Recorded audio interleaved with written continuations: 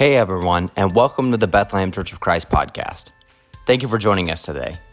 We hope that today's message encourages and inspires you and helps you on your journey to discover and follow the will of God. The outline of this message, speaker, message title, and series can be found in the show notes or the details page. Be sure to check us out on Facebook or on our church website at Bethlehem505.com. And now, here is the message.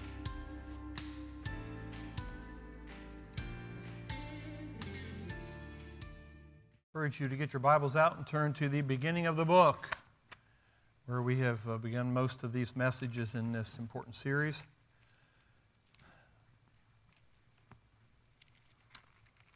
And let me just say, as a lot of you probably already realize, some sermons are easier than others. Some topics are easier than others. Some passages are easier than others. And I literally, I didn't keep track, but I think I probably spent more time reading, studying, praying, analyzing for this message than I have in probably several years.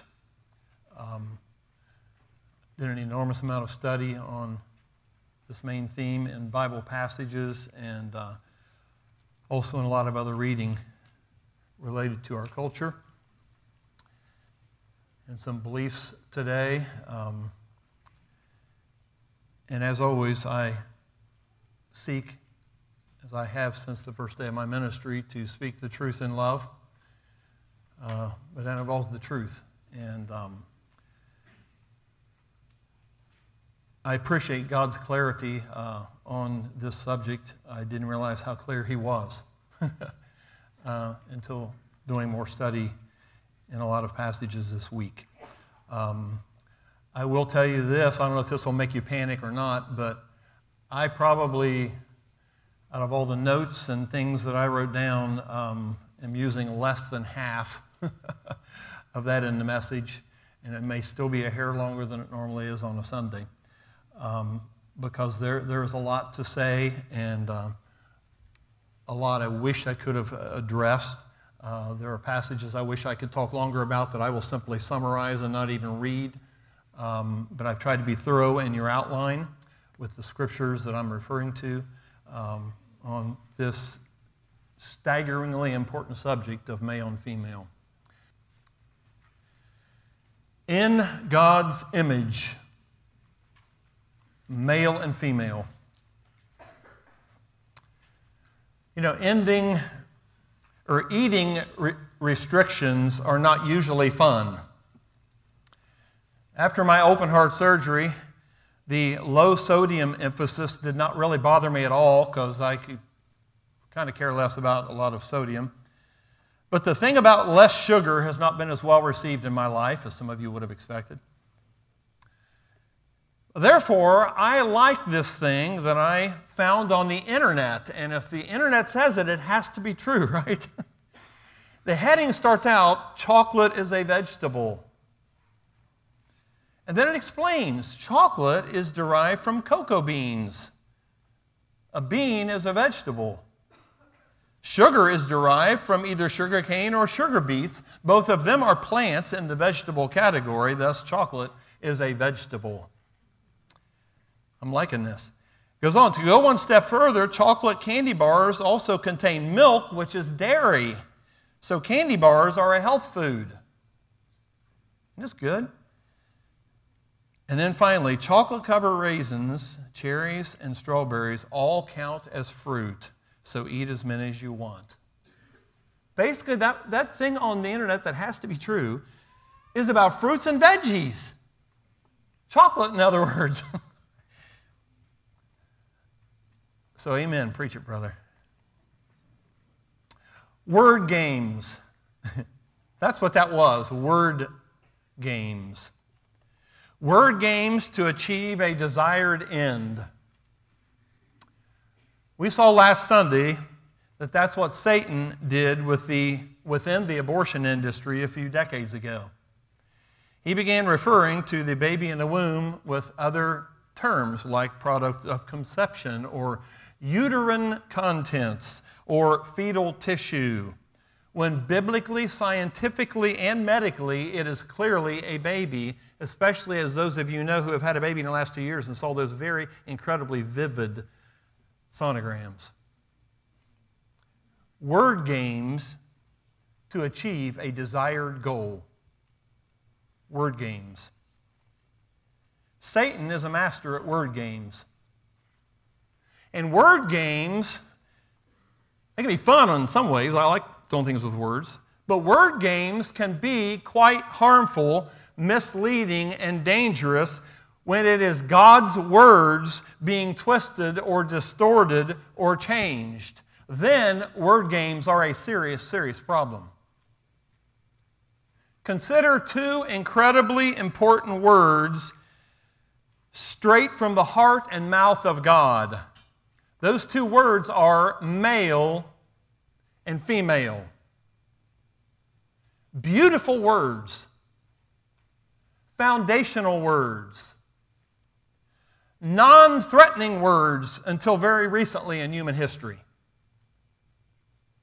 Words spoken by God in a reverent way and a life-giving way not long after the dawn of time.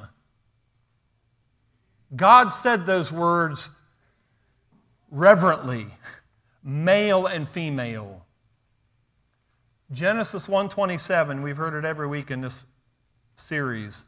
So God created man in his own image. In the image of God he created him. And then it adds this. We've not commented on this at all, this whole series. Male and female, he created them. Then we go over into the second chapter to what naturally follows from God's plan. Genesis 2, verse 21 and following. So the Lord God caused the man to fall into a deep sleep. And while he was sleeping, he took one of the man's ribs and closed up the place with flesh. Then the Lord God made a woman from the rib he had taken out of the man, and he brought her to the man. The man said, "This is now bone of my bones and flesh of my flesh. She shall be called woman, for she was taken out of man." And then a verse that's quoted twice in the New Testament, once by Jesus, once by the Apostle Paul. For this reason, a man will leave his father and mother and be united to his wife, and they will become one flesh. The man and his wife were both naked, and they felt no shame. Folks, that is God's ordained order and plan. When God's Son Jesus came to dwell among us many, many years later, he clearly and unequivocally affirmed God's design. Jesus, when asked a question about divorce, responded in the way that's in the words on the front of your bulletin this morning. He said, "Haven't you read that at the beginning the Creator made them male and female?" Jesus got right to the point. And said, "For this reason, a man will leave his father and mother and be united to his wife, and the two will become one flesh. So they are no longer two, but one. Therefore, what God has joined together, let man not separate." So Jesus knew how foundational and important the male-female gender reality was to all of human civilization. And Jesus wanted to make it absolutely clear that after centuries of confusion, he wanted to reestablish what God the Father had said unequivocally at the beginning of time. And that male-female gender reality is inseparable from the fact that we are created in God's image. So consider the first point on your outline. You'll notice this mirrors somewhat the contrast we drew last week. But this is the first important principle. And notice we're going to spend a bit of time here, but most of our time is going to be spent on point D under the first 2 points. God is the author of life, order, and harmony. See, it is what He is, and it's what He desires. It's what He wishes to give us as humans, life and order and harmony. So to do that, God gave us 4 gifts, 3 of which we're going to talk about very quickly. First of all, He gave us creation. Genesis 1 describes this amazing account of the creation by the voice of God of our astounding universe, of our amazing world and of the plant and animal kingdoms. And that was all created, God makes very clear in the latter part of the chapter, it was all created for us to enjoy as human beings, and us to benefit from, and us to glorify God with. And each day of creation, God would look at what He had made, and He said, "It is good." In other words, it is orderly, it is consistent, it is functioning in harmony together. And then God did an amazing thing since we're created in His image. He invited us to partner with Him in caring for creation and the world and the things that He had made. So in Genesis 1, verse 26, right before the verse we read earlier, it says, "Then God said, let us make man in our image, in our likeness." And this is why, part of the reason, "Let them rule over the fish of the sea and the birds of the air, over the livestock, over all the earth, and over all the creatures that move along the ground." Verse 28, "God blessed them and said to them, be fruitful and increase in number, fill the earth and subdue it. Rule over the fish of the sea and the birds of the air and over every living creature that moves along the ground." And then in chapter 2, verse 15, it says this, "The Lord God took the man and put him in the Garden of Eden to work it and take care of it." This was God's design. But God's enemy, Satan, did not like that order and that goodness. So he looked for a way to disrupt it. And we'll come back to that in a few moments. Another gift God gave us, is your point B on your outline, He gave us boundaries. God gave us boundaries. He built into the system laws that, if violated, have consequences. Natural laws like gravity. You slide off your roof like I did, a year and a half ago or something, the gravity laws take effect. But He also gave us moral and spiritual laws to guide human behavior.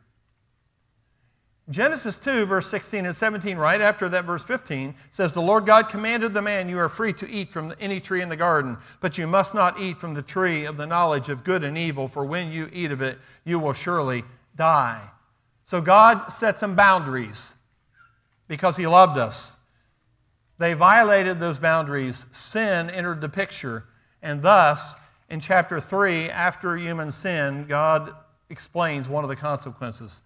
Verse 7, "To Adam He said, because you listened to your wife and ate from the tree about which I commanded you, you must not eat it. Cursed is the ground because of you. Through painful toil you will eat of it all the days of your life. It will produce thorns and thistles for you. You will eat the plants of the field. By the sweat of your brow you will eat your food until you return to the ground, since from it you were taken. For dust you are, and to dust you will return." Romans 8 says that curse on the earth is going to be in effect until Jesus comes back and redeems the world.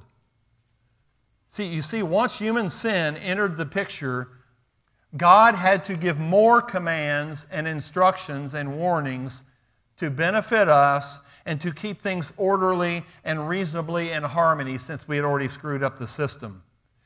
See, that's what any good parent does. That's what any good government does, as we'll see next Sunday. Gives boundaries out of love to protect those who will be hurt if they violate those boundaries. God loves us. He did something else for us. He gave us His image. This is the entire series we've been covering, so let me just say this very quickly. God made humanity different from all the rest of creation with a moral and ethical capacity, a creative capacity that allows us to partner with God in ruling over creation. He also gave us a spiritual capacity that allows us to have a conscious, personal relationship with God. God gave us His image, His third gift. But God gave us another gift that I want us to talk about at length. God gave us family. The most basic, stabilizing unit of all of society. And at the core and foundation of humanity and family is the reality of male and female. It's the foundation of marriage. It is the foundation of family. It is the foundation of reproduction. That's why right after Genesis 1:27, Male and female he created them. It says God blessed them and said to them, be fruitful and increase in number. The only way that was going to happen is with a male and a female. It was God's design. Therefore, in chapter 5, after human sin, it says, this is the written account of Adam's line. When God created man, he made him in the likeness of God. He created them male and female and blessed them. And when they were created, he called them man, or Adam.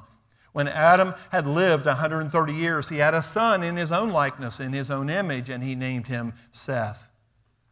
My friends, the binary view of gender is biblical. The binary view of gender is biblical. It is straight from the heart and word of God himself. It is not a social construct. It is a God construct. And it is central to all of life on earth. You may have just simply read over passages like Genesis 6:19 when it's preparing for the flood. And it says you are to bring into the ark two of all living creatures, male and female, to keep them alive with you. Without male and female, nothing was going to procreate, not animals, not people. Genesis 7:15 and 16, again, leading into the flood. Pairs of all creatures that have the breath of life in them came to Noah and entered the ark. The animals going in were male and female of every living thing, as God had commanded Noah. Then the Lord shut him in. Folks, as we already saw, Jesus was once asked a question about divorce in Matthew 19.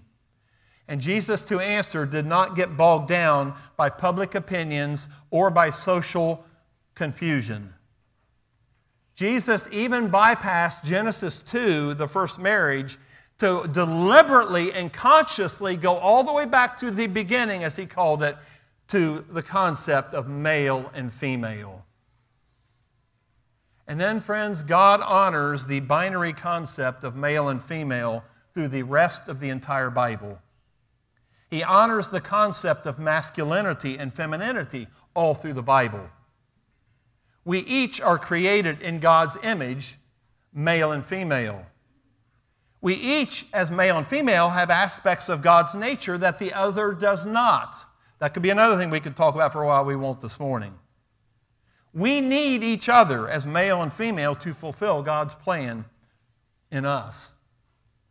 You see, in that male-female distinction that God created, in that uniqueness, there is beauty and harmony.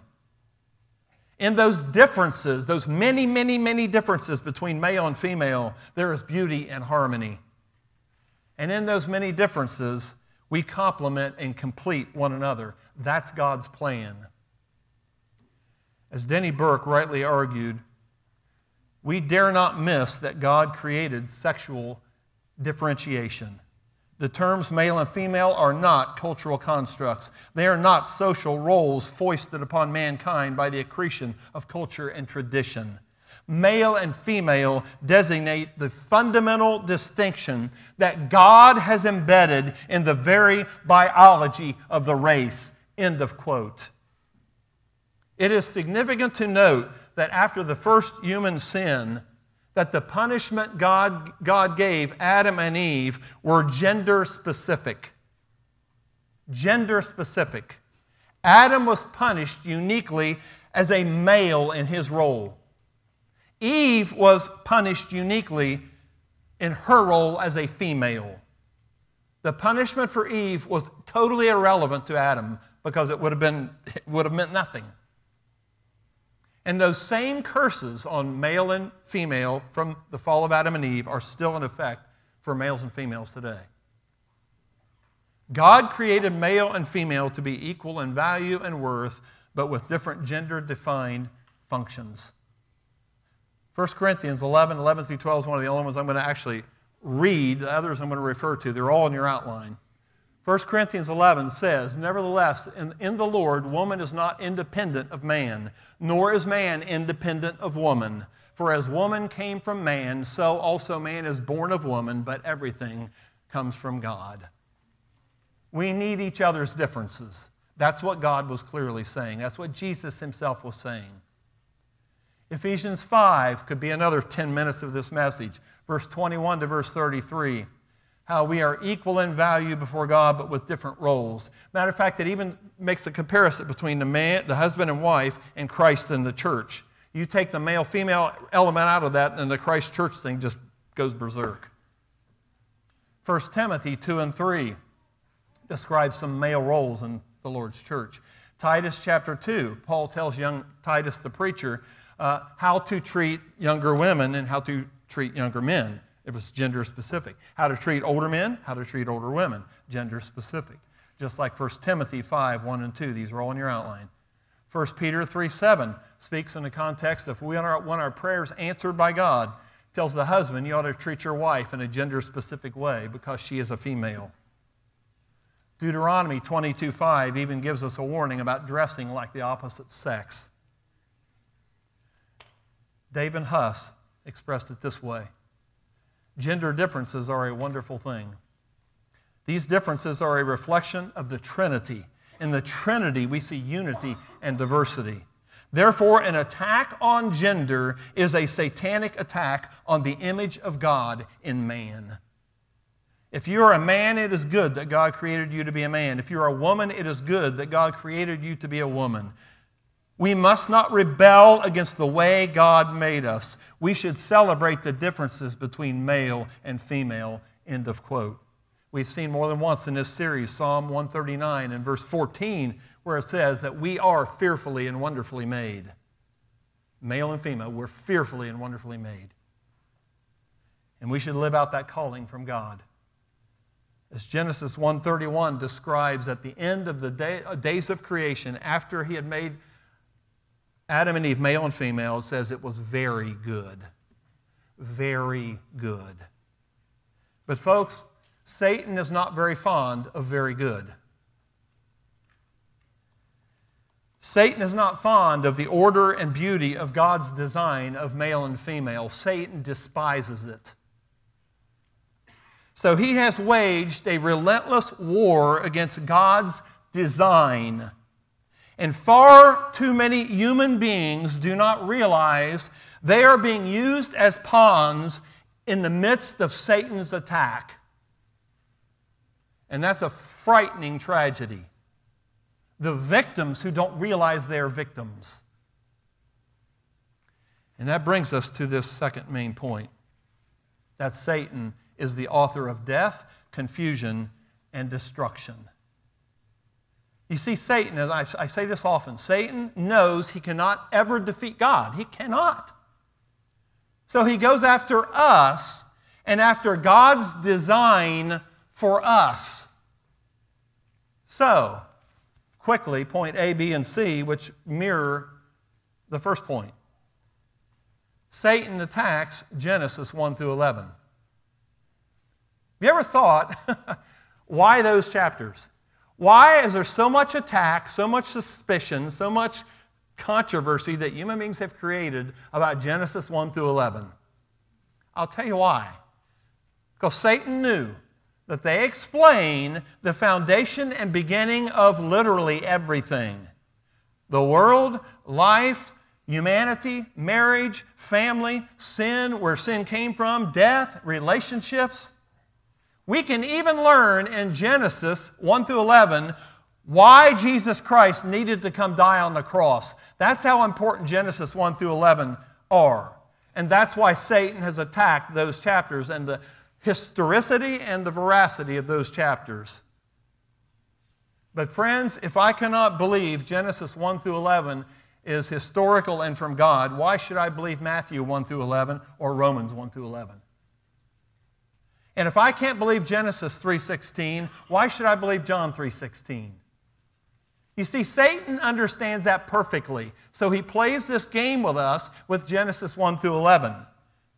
Because Satan knows that it's either all God's truth or none of it is. So he attacks Genesis 1 through 11. Point B, Satan attacks God's boundaries.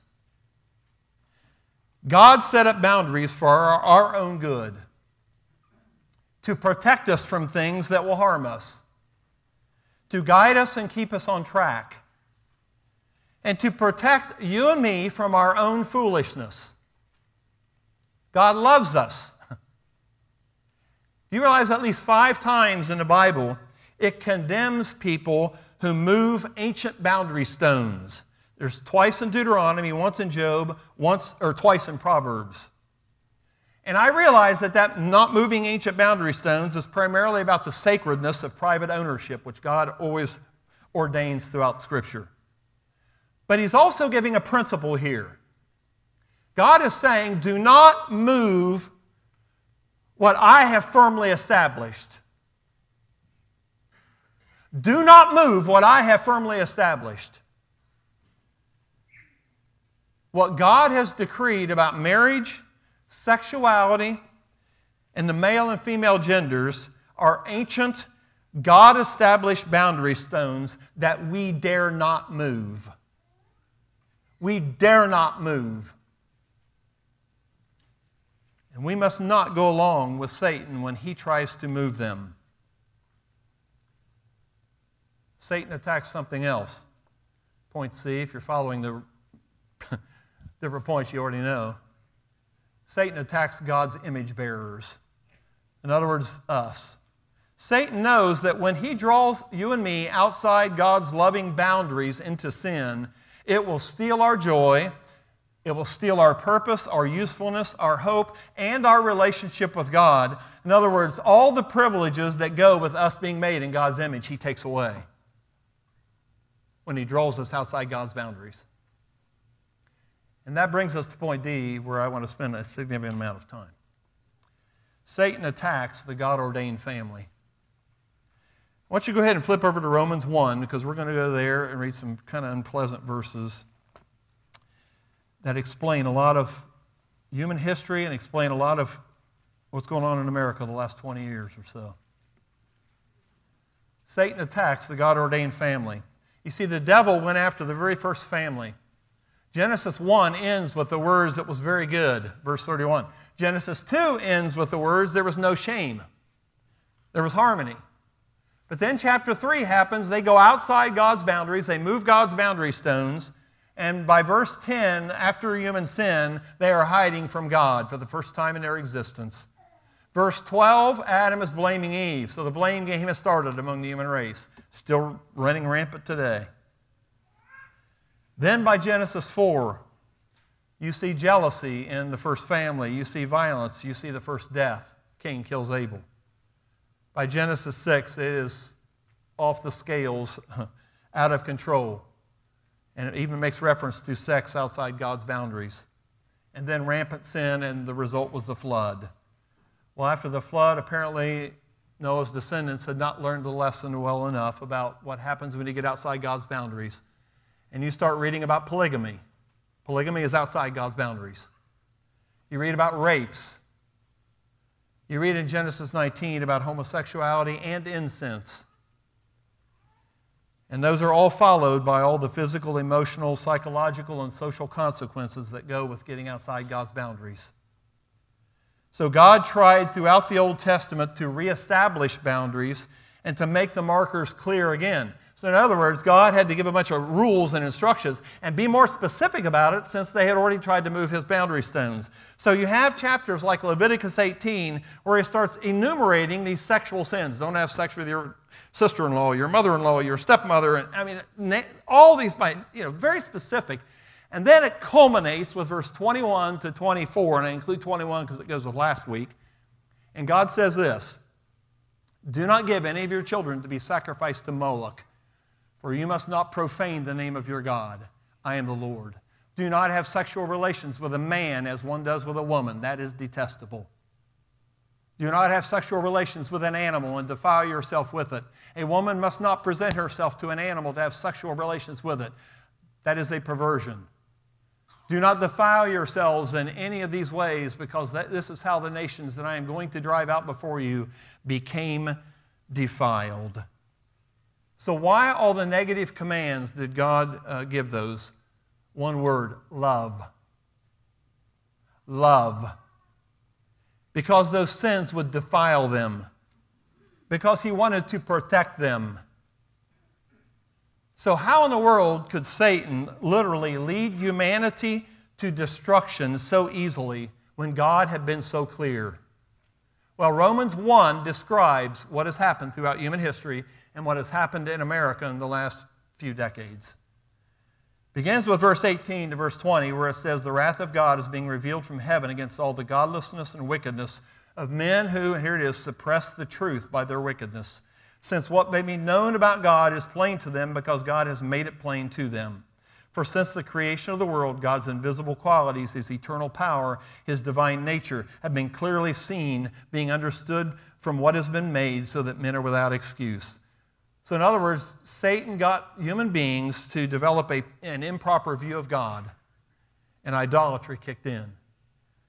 And then this happened, verse 21 and verse 22. "For although they knew God, they neither glorified Him as God nor gave thanks to Him, but their thinking became futile and their foolish hearts were darkened.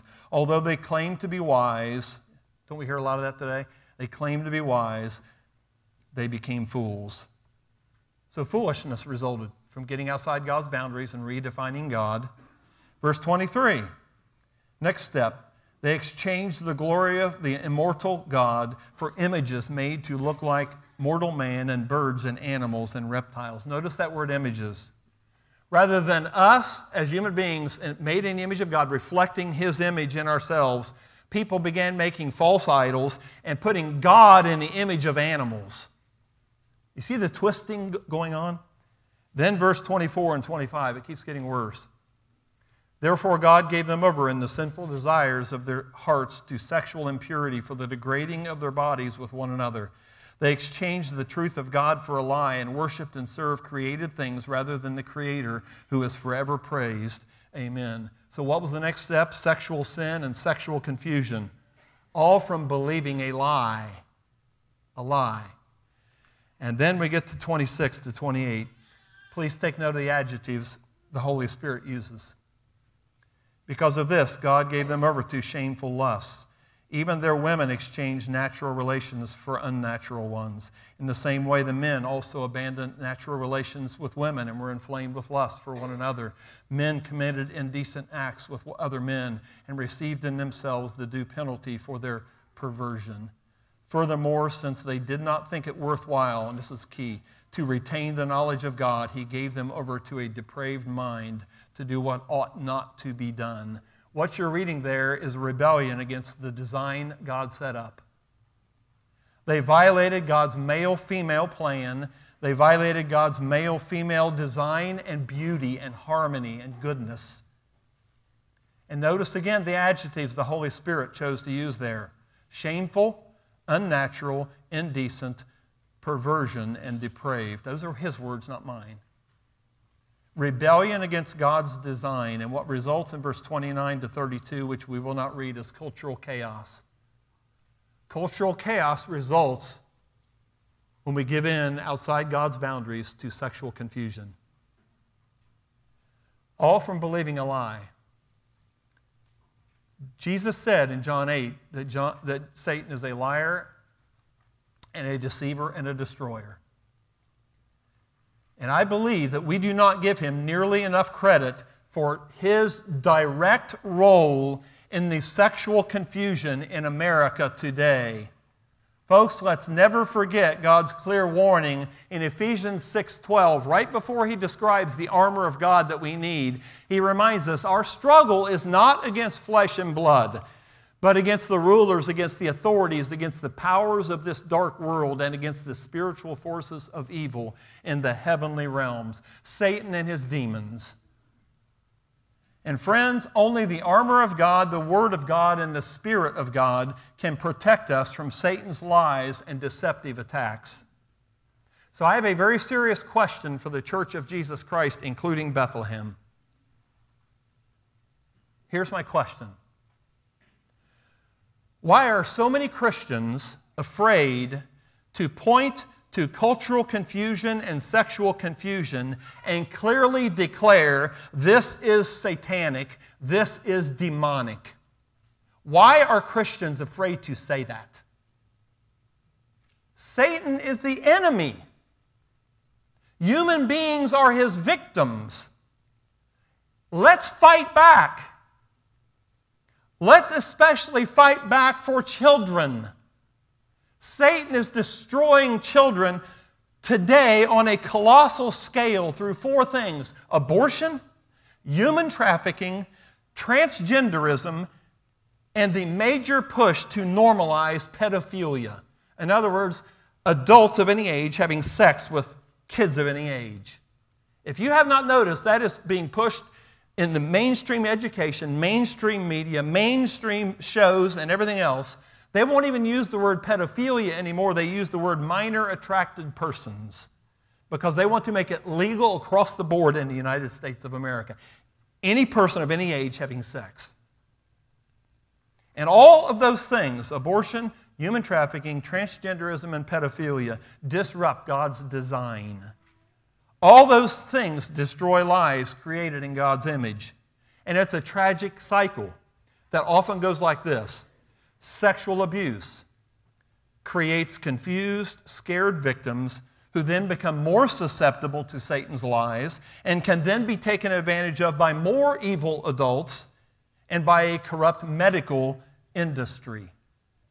And all the while, Satan just smiles at the broken lives. And we, the church, are afraid to attribute it to him. Satan smiles as drag queens are welcomed into schools, libraries, and public events with their blatant mockery of womanhood and God's design. Satan just smiles. He smiled in the late 1940s as four of the early leaders in the transgender revolution set out to systematically topple the natural structure of creation. That's their words.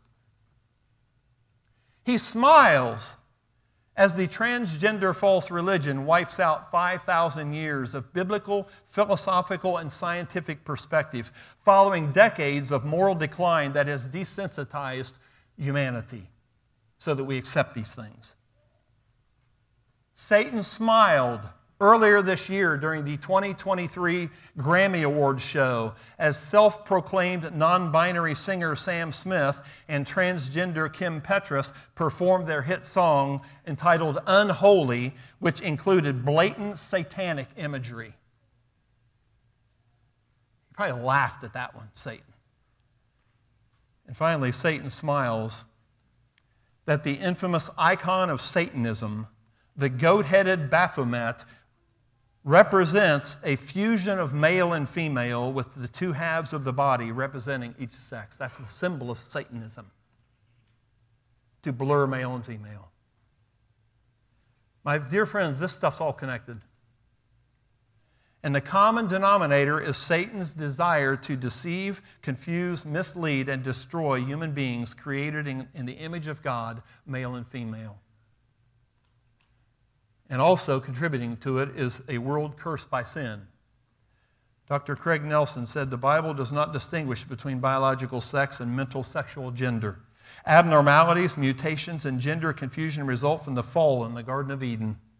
A person's inclination to act like the opposite sexual gender is ultimately due to sin entering the human race, which caused the DNA to mutate and break down through entropy and into many variations.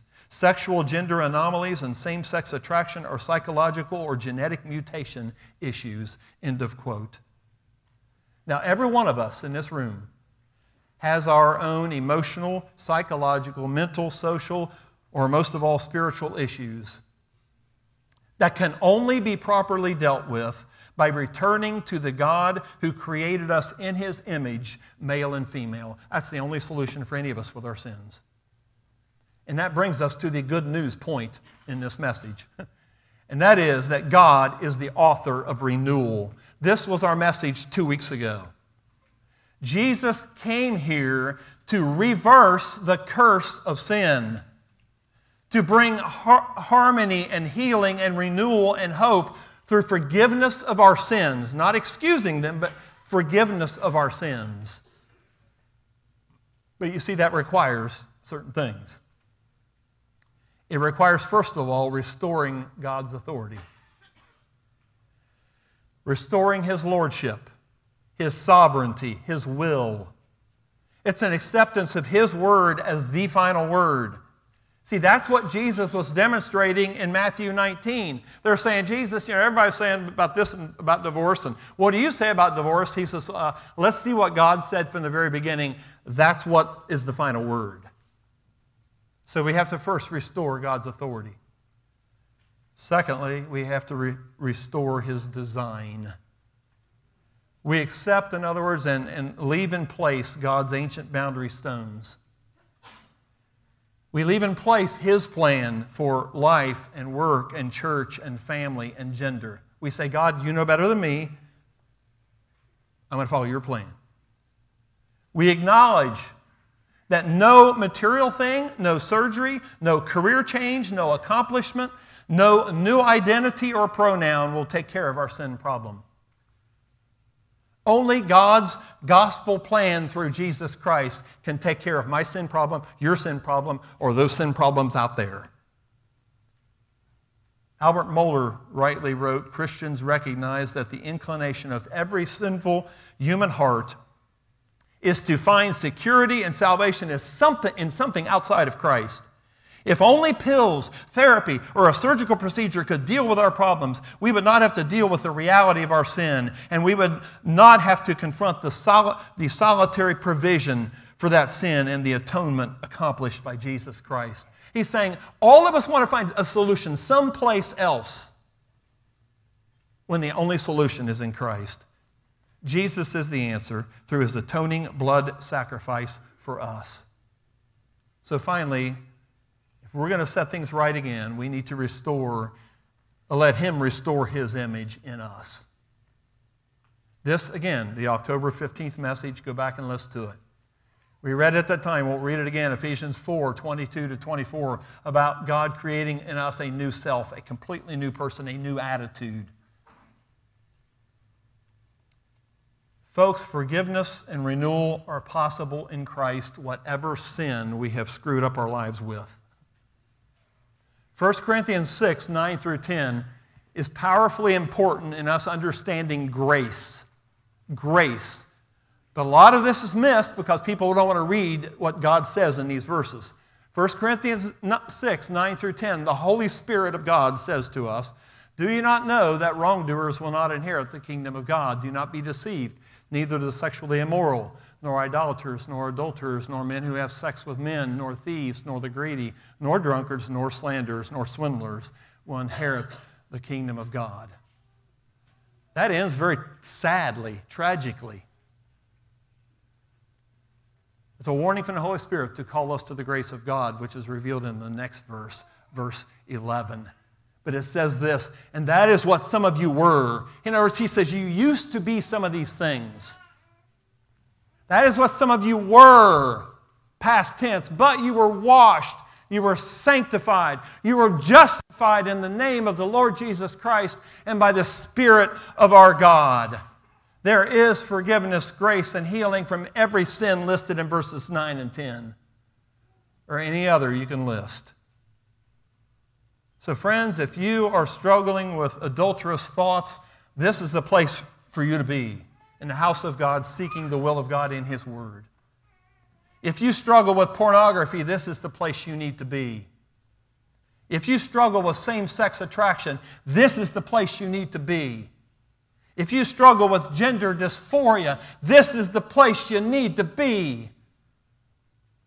I love how Jesus modeled grace and truth, both in his life and in how he treated other people. And to me, the greatest example of this is in John chapter 8, when he's up teaching, and they drag in a woman naked who had been caught in the act of adultery. They didn't bring the man, they brought the woman. And then they decide, well, we're going to see what he does about it. See if he follows the Old Testament law. And then it says this, starting in verse 7. Jesus said to them, let any one of you who is without sin be the first to throw a stone at her. Again, he stooped down and wrote on the ground, and people speculated, no, it was Will, about what he wrote. And it says that those who heard began to go away one at a time, the older ones first, until only Jesus was left with the woman still standing there. Jesus straightened up and asked her, woman, where are they? Has no one condemned you? No one, sir, she said. Then neither do I condemn you. And that's incredible, but that's where too many people today, even in the church, stop. Jesus declared, go now and leave your life of sin. Please notice that Jesus showed loving tolerance for her as a person, but he showed absolute intolerance for her sin. Do you catch the difference? He said, stop it. Stop this sin. You see, the answer is not in affirming sin, nor in condoning sin, nor in tolerating sin. The answer is in renouncing sin, whatever that sin may be in your life or my life. The Bible calls that repentance. And the Bible is very clear in the earliest days of the church when it makes repentance core to the teaching. Acts 3, verse 19 says this about repentance. Early days of the church, repent then and turn to God so that your sins may be wiped out, that times of refreshing may come from the Lord. In other words, times of refreshing and sins being wiped out aren't going to happen until the first word happens. He says repent. You have to renounce that. But then even earlier than that, on the first day of the church, when they were asked what they ought to do, when they realized their sin had sent Jesus to the cross, they said, what shall we do? And Peter replied, repent. There it is. We sometimes jump to the next extremely important phrase, but repent. And when you've done that, be baptized, every one of you, in the name of Jesus Christ for the forgiveness of your sins. And you will receive the gift of the Holy Spirit. Friends, our sins can be forgiven. God's grace is amazing. His life-changing power is unmatched. His word is reliable and true. His plan is perfect. His plan for life, for sexuality, for forgiveness is perfect.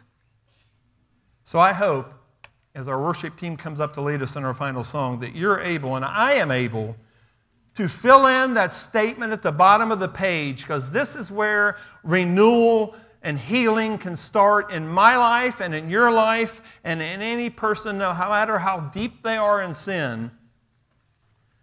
This is where it starts. Making this statement, I will honor God's design and seek to reflect His image in the life He has given me. In other words, the life, the specific life, my whole being, body, soul, spirit that He has given me, I'm going to honor Him in that. I will honor God's design and seek to reflect His image in the life He has given me. Heavy stuff, serious stuff. But God loves us. God looks at my sin, looks at your sin, and says, Jesus did something about that. You just have to trust me, and you have to repent. And I'll give you a new life. And I will forgive you, and I will start building a new, restored you through the Holy Spirit living in your life. So as we sing this song this morning, let's think about our relationship with God. Let's think about ways we have violated His ancient boundary stones. Let's deal with those things. It might be privately, it might be publicly. Or if you need to come to Him for the first time in faith and repentance and confession and burying the old life in baptism, you can do that too. Thank you for listening to the Bethlehem Church of Christ podcast. If you enjoyed this episode and think others can benefit from it, we encourage you to share it on social media, subscribe to our podcast, or leave us a rating and review on the podcast platform you use. You can also connect with us online at Bethlehem505.org or find us on Facebook. Please join us next time as we each seek to understand God's Word and follow His Son, Jesus Christ.